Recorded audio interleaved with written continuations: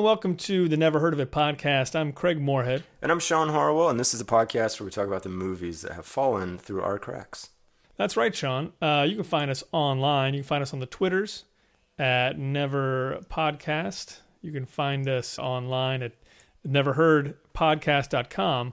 Find us on Instagram too. You can find us most places internets are sold. You can definitely find us on AOL. You can find us on Prodigy. Earthlink. We're all up in Earthlink. Friendster. If you're just tuning in for the first time, maybe you're new to this show. In this episode, we're going to talk about one movie through and through. And if you haven't seen it, that's okay. Because you'll feel like you've seen it when we're done. And that's right. Come back next week. We're not going to talk about one movie. We're going to talk about a bunch of different movies. We're going to talk about news and some stuff that popped up on the current radar that you probably missed. So those are short, and come check out some of those as well. That's right. That's right. If you don't have time for a long podcast, you get a little mini podcast. Who could ask for more? Lots of people, probably. Probably a few people. Mm-hmm.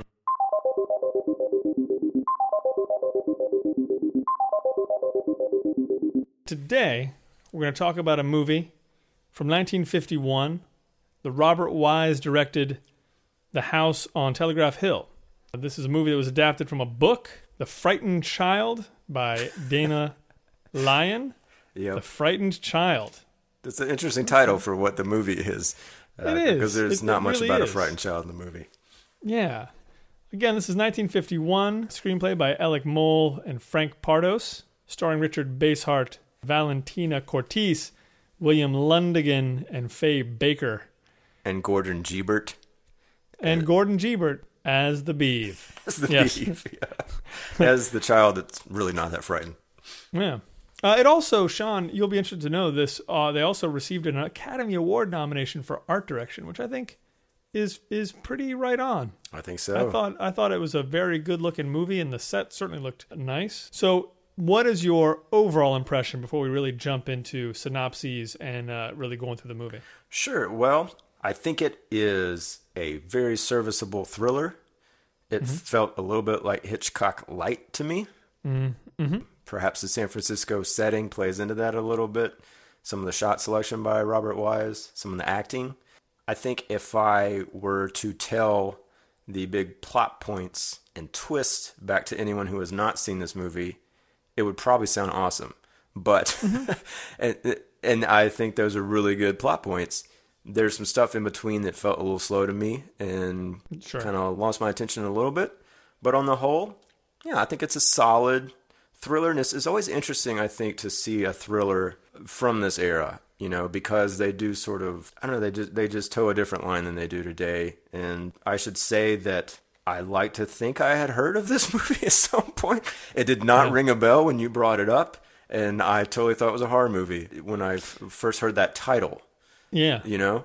And certainly if you looked at any of the posters, you would probably feel the same way too, generally. Like there's a lot of lightning, and there's imposing scary houses. Yeah, the house, even in the first couple shots, it's like that Psycho mansion, you know? Oh, yeah.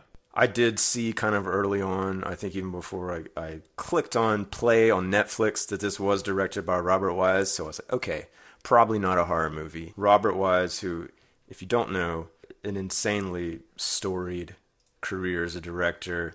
Everything from working on the Magnificent Ambersons to directing the first Star Trek motion picture, but also directed one of my favorite movies of all time, which is... Boat Trip. Not Boat Trip. Oh. That'd be The Sound of Music. So, yeah, imagining the director of Sound of Music making a horror movie. I didn't make the connection, although maybe he has. Oh, he certainly has, and he's made one of my favorite horror movies, which is The Haunting. Oh, The Haunting, of course. Yeah, I mean, I was thinking the same thing, that he was more sort of the lighter fare type guy, but I mean, yeah, The Haunting. Well, and I mean, Day the Earth Stood Still is certainly more of a sci-fi-ish story. Right. But interesting to note, that movie came out the same year as House on Telegraph Hill. How insane is that, right? I mean, that's a pretty insane year. And I feel very much the same way you do. There's no reason to kind of go into the specifics, because I very much feel the same way you do about it. It's like, yeah, it's a solid thriller. Like, that's just solid directing. There's pretty good tension. There's some bits that are a little soft, but overall, I really can't complain. What was your knowledge of it going into it, or why did it pop back up on your radar? We should say it is on Netflix. Is that kind of, Yeah. Did you notice that it was on there? It's like, oh, I need to see this. Kind of, yeah. I mean, I was specifically looking for older movies. Yeah. And then just looking for a poster that looked interesting. And the poster looked interesting. And then when I saw it was Robert Wise, I was like, I got to see that. That'll have something to it. Yeah, I just want to say thanks and congratulations because it's not easy to do on Netflix. I feel Yeah. it's like every movie from previous to 1970 is probably one that like everybody has heard of or seen at this point, and there's a shrinking catalog in that department on Netflix. So shame on Netflix, but that's going to be serviced somewhere else. Would now be a good time to do a plot synopsis. Let's do a plot synopsis. Concentration camp survivor Victoria Kowalska finds herself involved in mystery, greed, and murder when she assumes the identity of a dead friend in order to gain passage to America.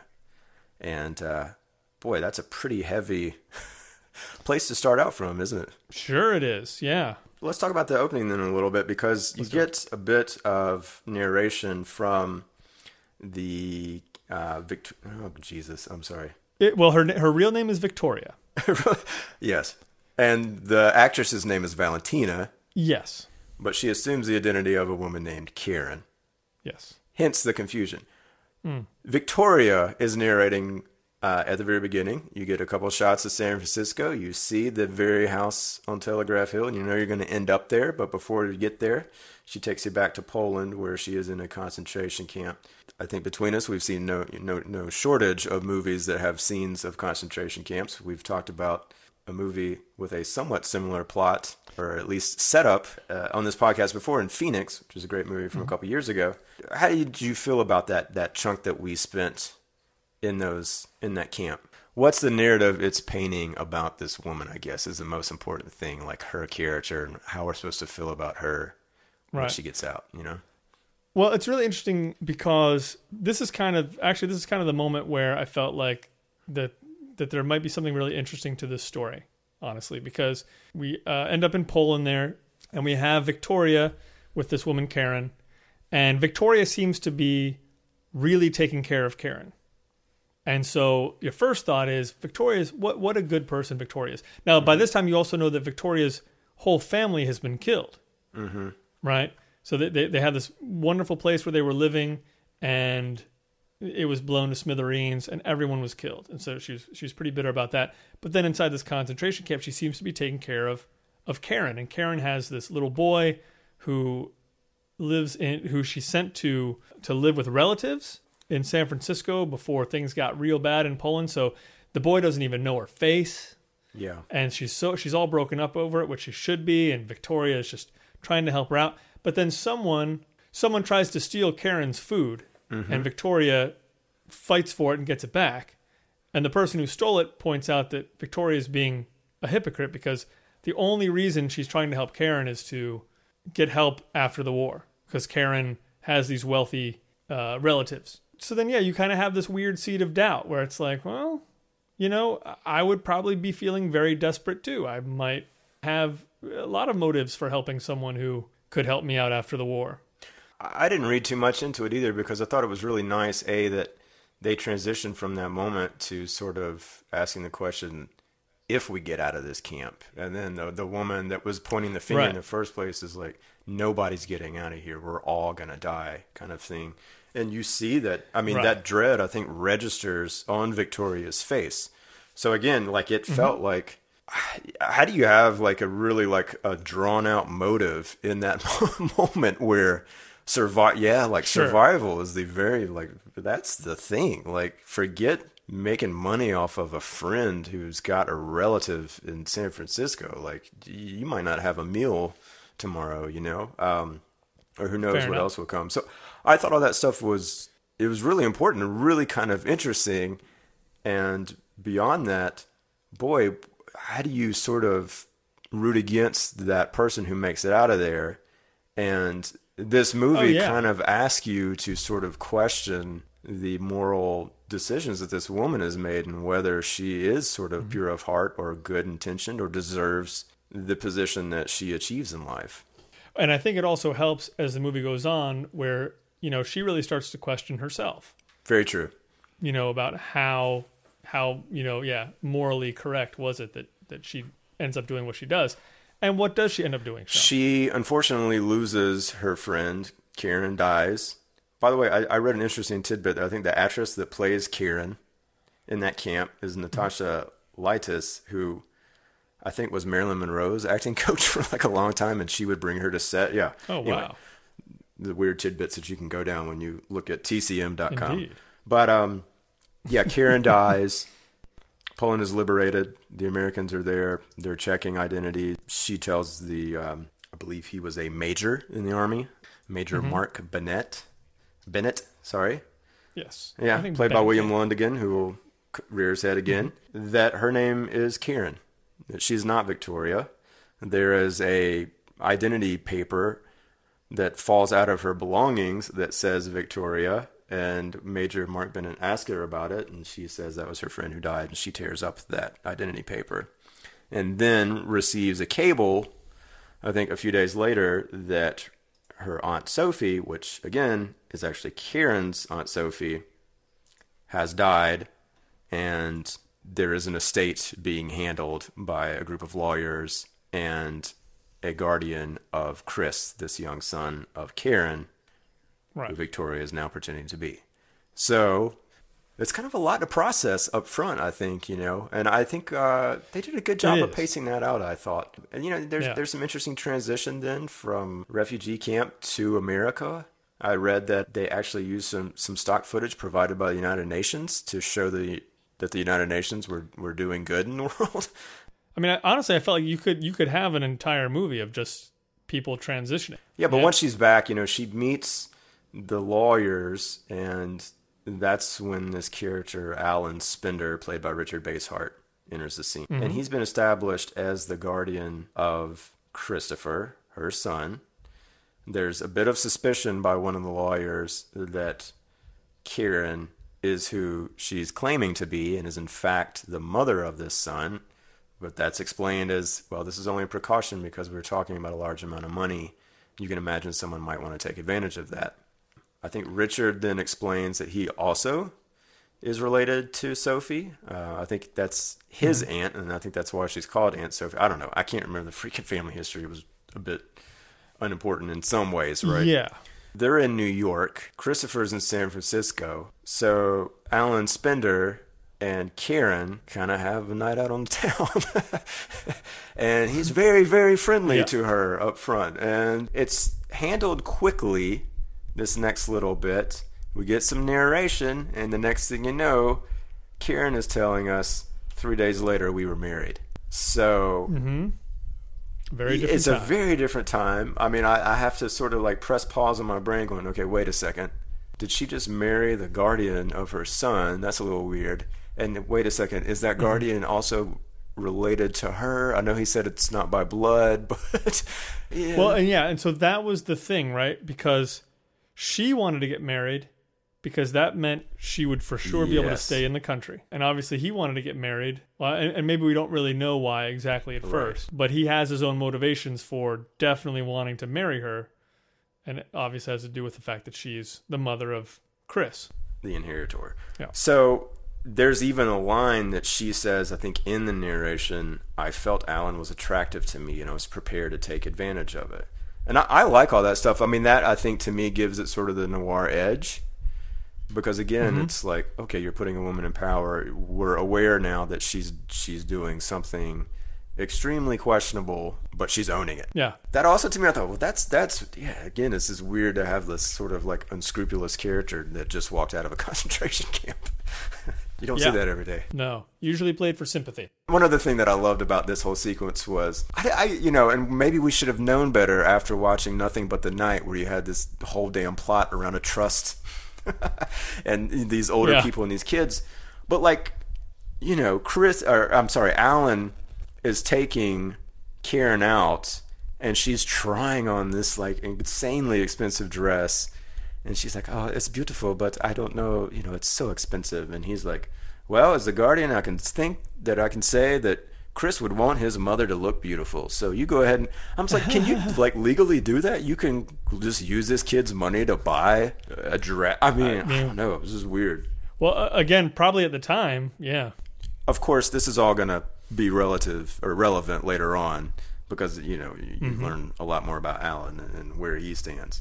But they travel to San Francisco, and I think my favorite line in the movie was in this scene, which I don't even know if you picked up on this or not, Craig. It didn't really stand out as much, but they get off the train, they meet Chris. It's not this sort of... Karen is not putting on airs to look as if she's extremely overwhelmed with emotion, seeing her kid again for the first time in however many years. Yeah. It's sort of like a really kind of formal, polite, gentle handshake with this young boy. But then Alan says, let's go get the taste of the train out of our mouths.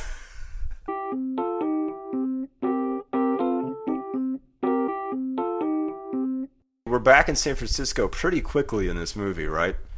And for all intents and purposes, they've established everything that we kind of need to know. Like all the pieces are in place now. Where were you with this movie by then? Are you still sort of like, did it have you hanging on, or did you figure out kind of what the actual mystery or crime element was going to be? No, and that's the thing, right? Now she hasn't found the playhouse yet. Between the time that she rips up that card and then finds that burnt out playhouse, I started thinking, oh no, Sean, I sat us down for just a straight drama of a woman like meeting some other woman's kid and trying to pretend like and I was like, oh, I'm not up for that right now. Gotcha. So I was very relieved when she finds the playhouse in a little while. Yeah, because that stuff, I mean, I feel like that stuff had to happen. I feel like it was an important part of the story, but it felt kind of slow going through there. What was your feeling? Kind of the same way. I did wonder, okay, if this woman is just going to be the story of the mistaken identity, and whether or not that gets to her or she just gets busted. Yeah, I'm not like... Yeah. This is hard to sustain, right? Oh, absolutely. So, yeah, I think I was relieved similarly when she's out playing catch with her son pretty much the day after they get there. And I think, you've seen the house, you've done the tour, you've met Margaret, I believe, who was the governess, who was very somewhat stoically played by Faye Baker. And there's really nothing in those moments to tip your hat in any one direction that something's nefarious going on with any of these people. So she's playing catch with her son innocently in the yard, and the ball goes through the bushes, and she's in a playhouse, and she's like, what is this? Like, how come you don't come out here? Like, this is beautiful. And he's like, yeah, it's just dangerous in there. It's, it's messy. And that kid's voice, loved it. Oh, yeah. She goes in, there's like a giant hole a burnt out hole in this playhouse, which is, again, at the top of a hill. Yeah. Yeah, it's like you can see, I think, the port of San Francisco. Oh, for sure. Like, yeah. You can probably see Alcatraz. No. It's the best view on the property. It's in the blown out hole of her playhouse. I'd spend hours in there. Yeah, which he says just happened because of an explosion from a chemistry set. Yeah. Which I'm still a little confused about, Craig. I am too. Because, the timeline of it was a little weird to me because... Later on, there's a conversation, I think, with Margaret where she talks about the Playhouse explosion as something that happened 4 years ago. Yeah. And I was like, well, Jesus, how old is Chris? Because he looks like he's like... Yeah, he doesn't seem very old at all. Yeah, like 10 tops or something. I don't know. Do you give a 6-year-old a chemistry set that they exploding chemistry set? Yeah. And now that I'm thinking about it, I still don't know if I know exactly what happened in that damn Playhouse. Do you? No, and I was hoping that was going to come out as we were talking, because as I was thinking about it, I was like, we never really kind of got closure on that, unless it was just another blown attempt at trying to kill someone. Oh, it was. Because clearly, whoever is trying to kill people in this movie, isn't the best. That's very, very true. They kind of tend to screw up.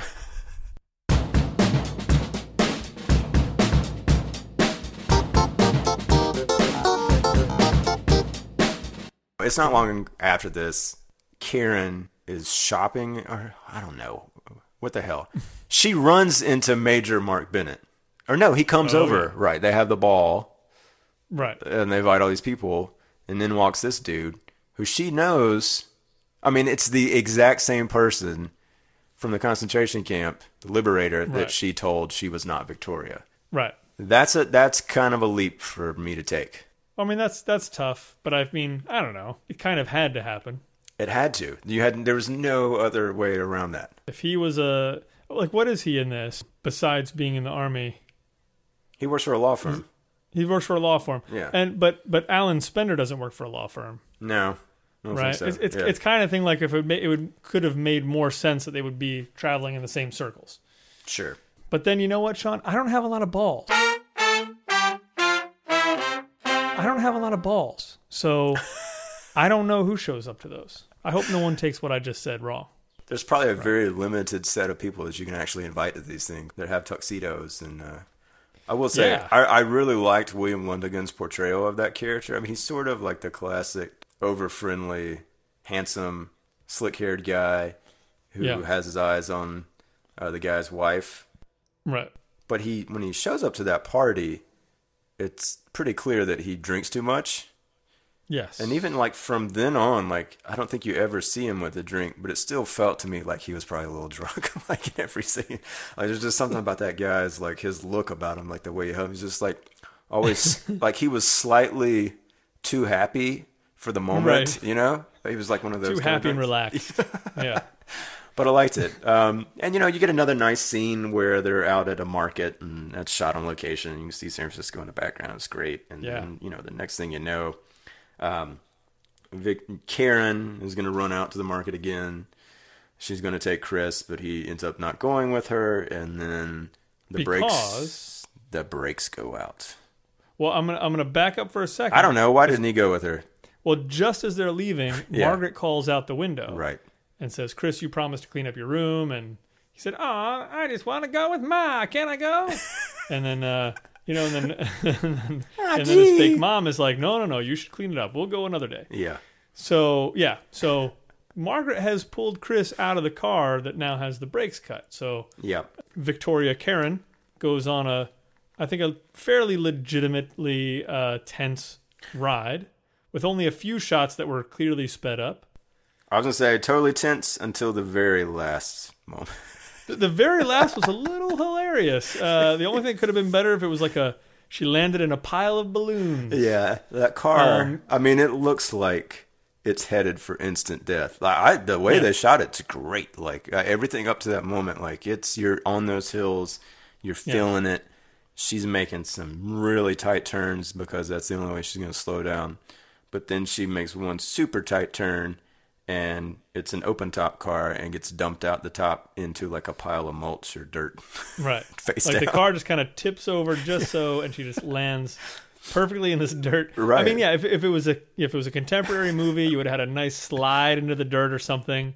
Yeah, or know? I think of like the game where the car ends up in the lake, in the water, in the bay, yeah. and then you got to get out, but you get out, you do. This is sort of the 1951 version of that, where the girl Right. just ends up face down in a pile of dirt, and it's kind of funny. It is. She's not hurt at all.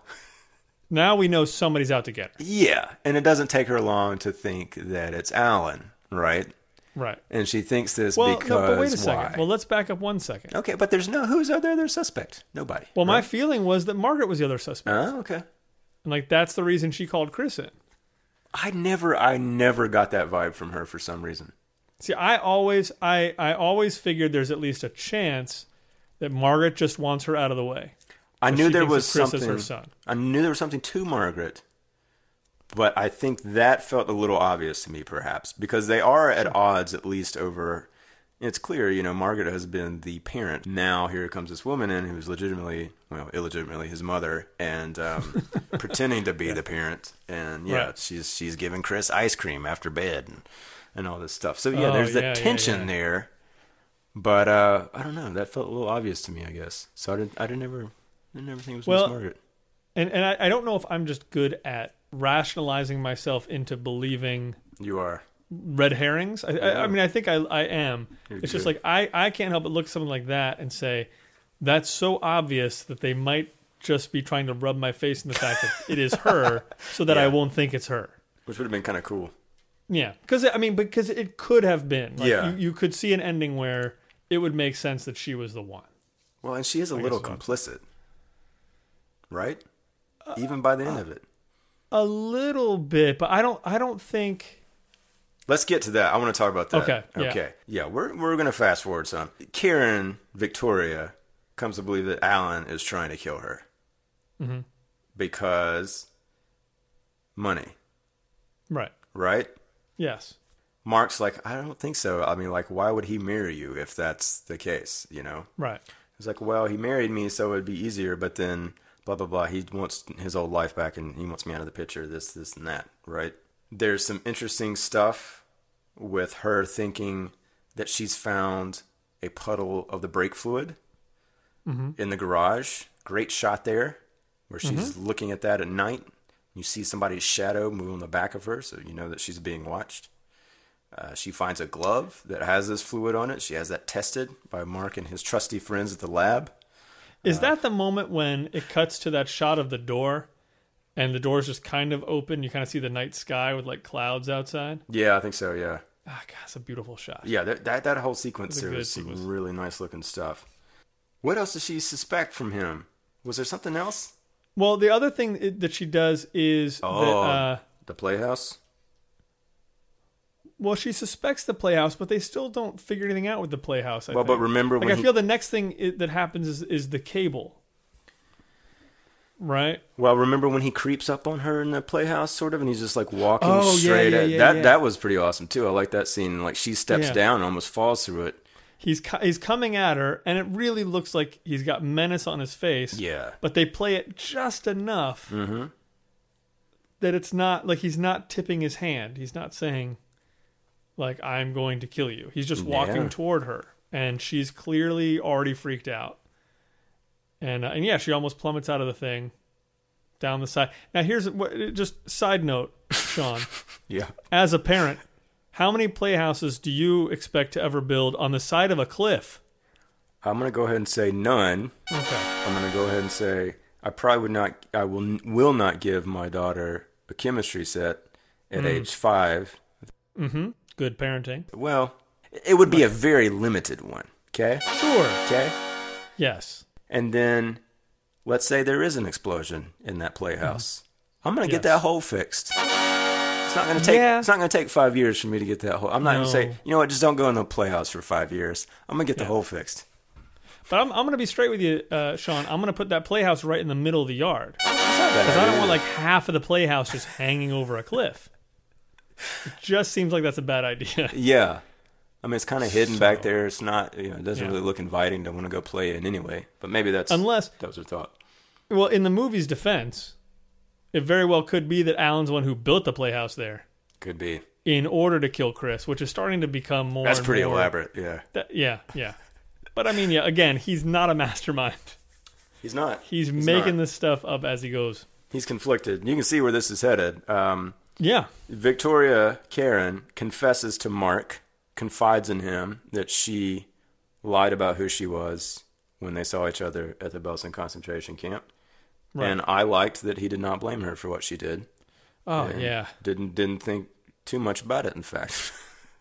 And I'm glad just as a viewer, because I was like, man, I don't want to go through like the 3 scenes it takes for him to be mad at her to for come back lying to around. him. Yeah. And then like, please, let's not do it.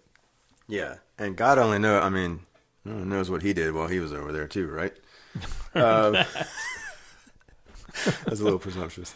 And so, but it is after that when, yes, she goes through that photo album that Margaret desperately did not want her to go through earlier in the film.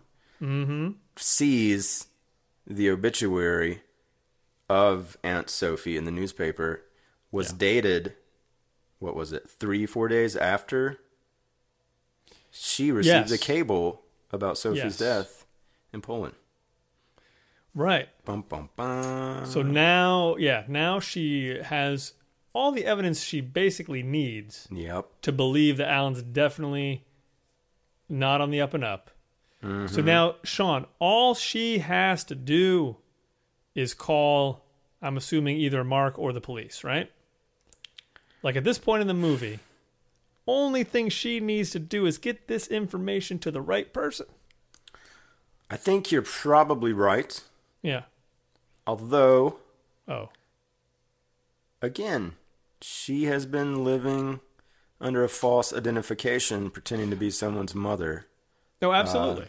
I think that might make her hesitant to do something like go to the cops, per se. Right. Well, she's definitely trying to call Mark. She's in the trying house. to call Mark. She's and with to me, Alan. yeah, there's stuff in this last act that I simultaneously liked and also felt dragged the entire movie out. Oh, okay. Does that make sense? Sure. Because of those hurdles that they keep, like she goes, there, even I think before this, there's a day where she goes to see Mark and there's Alan in the same building, and like she lies about going to the dentist, and then like it's that he knows what's going on. Right. Like Alan knows there's some going on between her and Mark at the very least. Yeah. If not the whole thing that she is not who she's saying she is. Yes, I will say though that I, again, someone who can easily talk himself into believing things in a movie if he wants to, Yeah. was fairly swayed by the scene where, for some reason, Alan and Mark take her dancing. I like that scene, yeah. Yeah, I mean, I liked it very much. Alan has that conversation with him, and it feels like just enough sincerity for me to believe Gotcha. that Alan is just a heartbroken guy who feels like he's losing his wife. And like that's why he's following her around. That's why he's being kind of weird. See, I don't know. I believed his performance to Mark, but when he was with her, like, no. Like, I just always felt like there's something else going on with this dude. Like, even... well, yeah. I mean, when it gets to that point, and it's a little bit later, but like, there's like, they're reading, they're like, he's basically like, why don't you come into the room? And she's like, no, I just want to go lay down. It's like, no, come on in. Like, it's like he's sort of like micromanaging where she goes. Yeah, smothering. And like, yeah, when she goes to bed. But to me, it all just felt like, okay, like he knows like if she's going to, it's like, who are you calling? It's like, oh, nobody. Like those kind of questions, right? And so you get like this scene. There was a scene where they're just like sitting there reading and like looking, like she's like glancing at the corner at him, and then the phone rings and it's like she gets shot. She's like literally like jumps up and drops her book. Yeah. And some of those I was like, it does kind of work. Like the tension is there, right? And yet it also feels like I could see like the SNL version of that same scene. You know what I'm saying? Like based on those big reactions and that heavy kind of music. Right. And forgive me if you said this, and I missed it. I doubt I did. But this is all at a point where she has desperately been trying to make a phone call. Mm-hmm. Clearly, she's just trying to get in a room by herself so she can call Mark, most likely. Yeah. Right. She needs somebody to come to this house because she realizes she's probably in danger. Yeah. I mean, this is like the last 10, 15 minutes of the movie, right? Yeah. Yeah. So it's this nice little sort of quiet cat and mouse thing. Mm-hmm. Again, a good amount of tension. I feel like it's being played pretty well. Yeah, she jumps. There's one really interesting cut to me. I can't remember what line the cut came on, but they're both sitting at the table. Like he couldn't be being more ridiculous about this because at first he's sitting in a sort of an easy chair, and she's in a chair, and they're both reading kind of across the room. And then she moves closer to the phone, so he goes and sits at the same desk with her. Yeah. It's just like, what's going on? And the phone rings and she's scared and whatever, and he answers and no one talks to him, so he knows it's probably Mark, and he hangs up. And this whole time it was kind of played over his shoulder, across his profile, looking at her sitting on the other side of the desk. And then when it cuts over to her, she looks like she's like 10 feet away from the desk. Yeah. It was kind of a really strange thing, and I'm not entirely sure. Like, she really looked displaced from the other shot. The other shot looks like she's right next to the desk.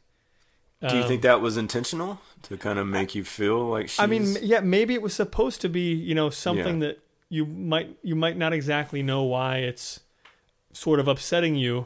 I don't know. I was going to go back and watch that scene again. I just thought that was interesting. But yeah, so that's where we are. Now it seems clear that Mark just called and didn't say anything. And so the noose is kind of tightening. I mean, he could have just said, "Hey, it's Mark." Like, is it tightening? Is it tightening too slow, Sean? Is it tightening too slow at this point? I think it was. How do you feel? I think it was in some ways. I should say, the tension is large. The moments are small, and like maybe that's the disconnect for me in like my sort of modern mind, and like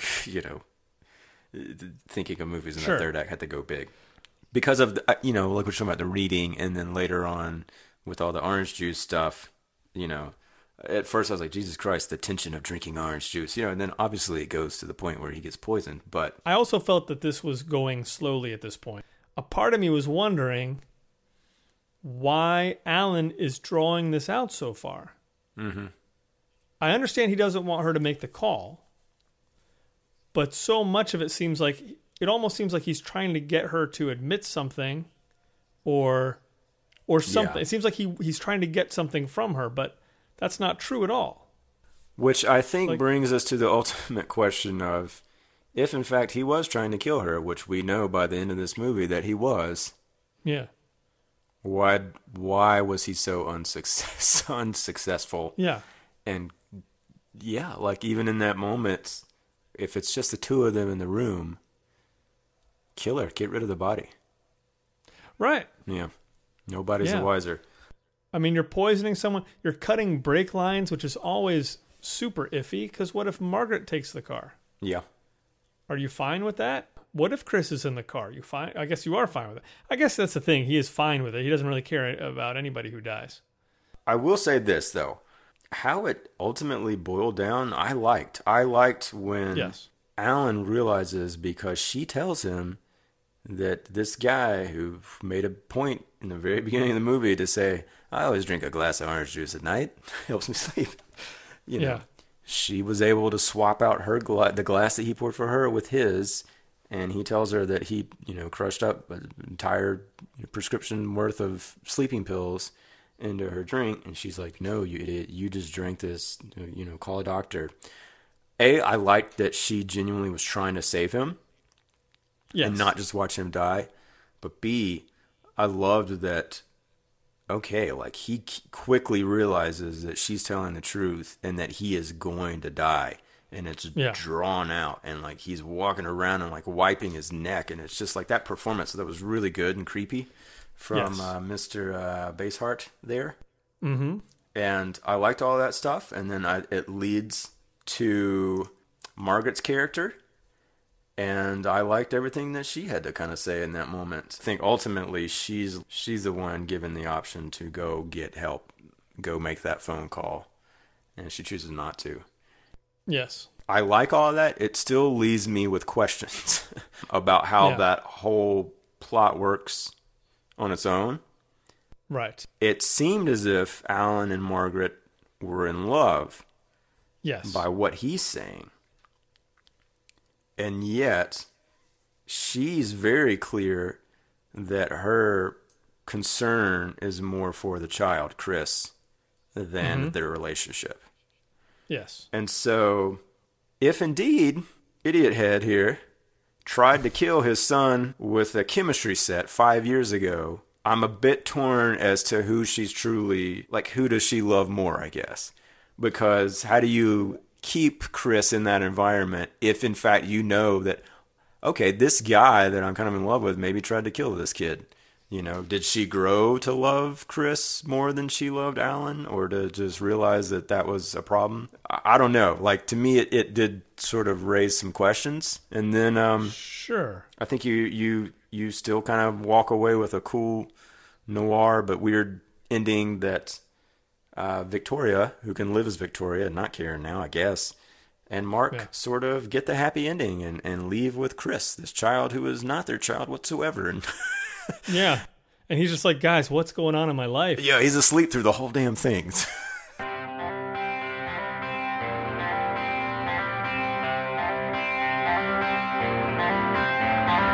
Well, let me ask this about the Margaret thing. Yeah, please do. About the Margaret thing, and correct me if I'm wrong, because, again, I don't remember things, and I'm not smart.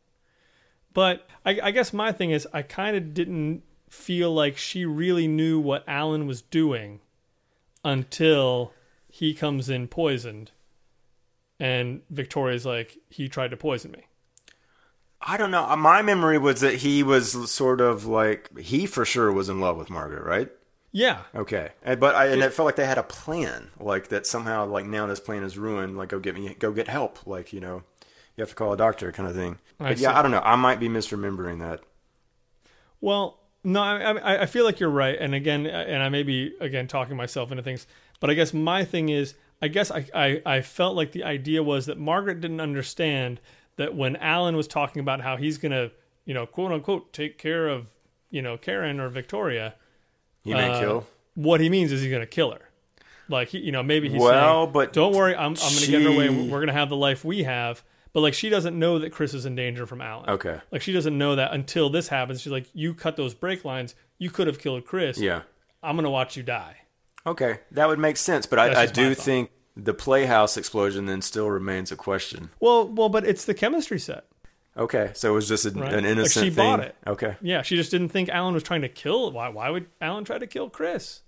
We're a happy threesome. We're having a great time. Why would he try to do that? Yeah. I don't know. I'll have to go back and look at that again, 'cause there was something about that to me that even when they're talking about the explosion, when Margaret and Kieran are talking about it, the way that Margaret talked about it felt as if she were also trying to drop the subject. You know? Yeah, maybe.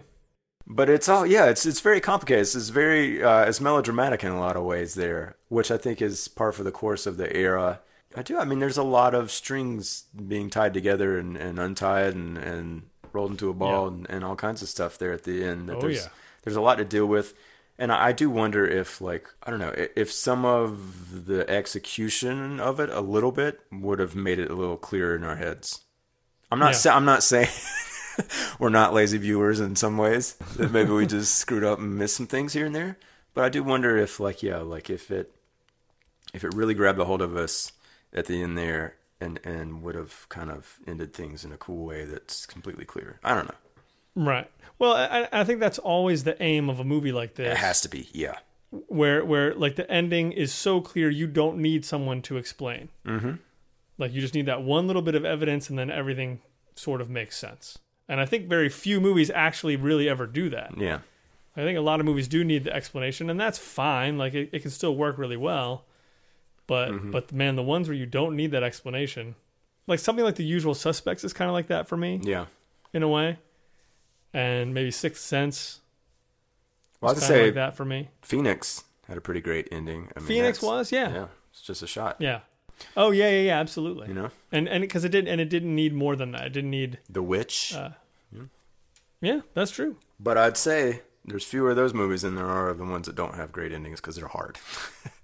They are, yeah. There's no doubt about it. I mean, this movie has lots of good moments, and again, it's a generally entertaining little thriller. So yeah, nothing wrong with that. Yeah, totally grounds for a remake. I think I can see something within that world working so well.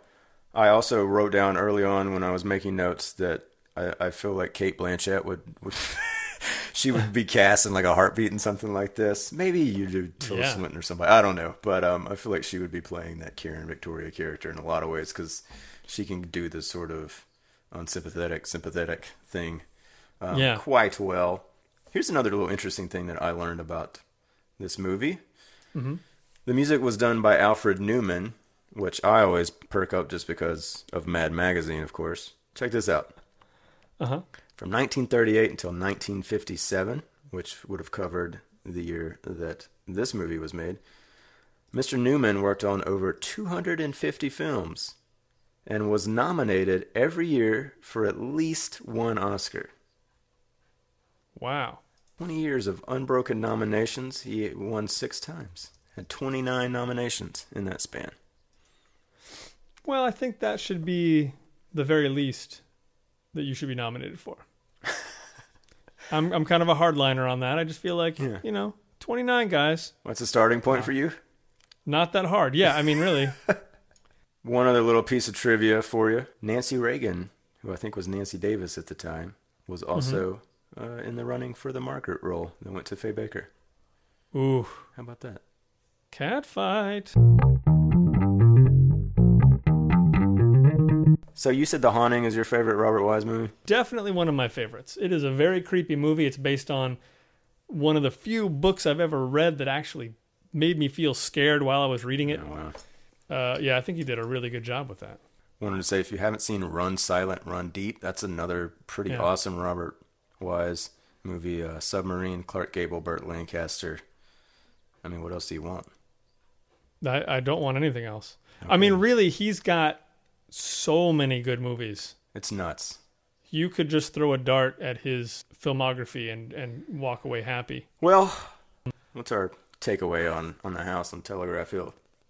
I definitely think, I mean, anybody who likes to watch a nice black and white movie and they feel like they've seen it all, I think Telegraph Hill is a good recommend, yeah. I would agree. I think the setup works really well. I think those plot points are strong.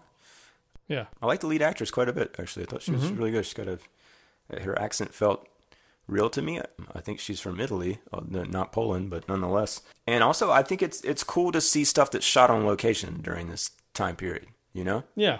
Especially in a place like San absolutely. Francisco is always kind of nice to see. It's just so filmic. Yeah. And it did put me in the mind of Hitchcock movies in general. Yeah.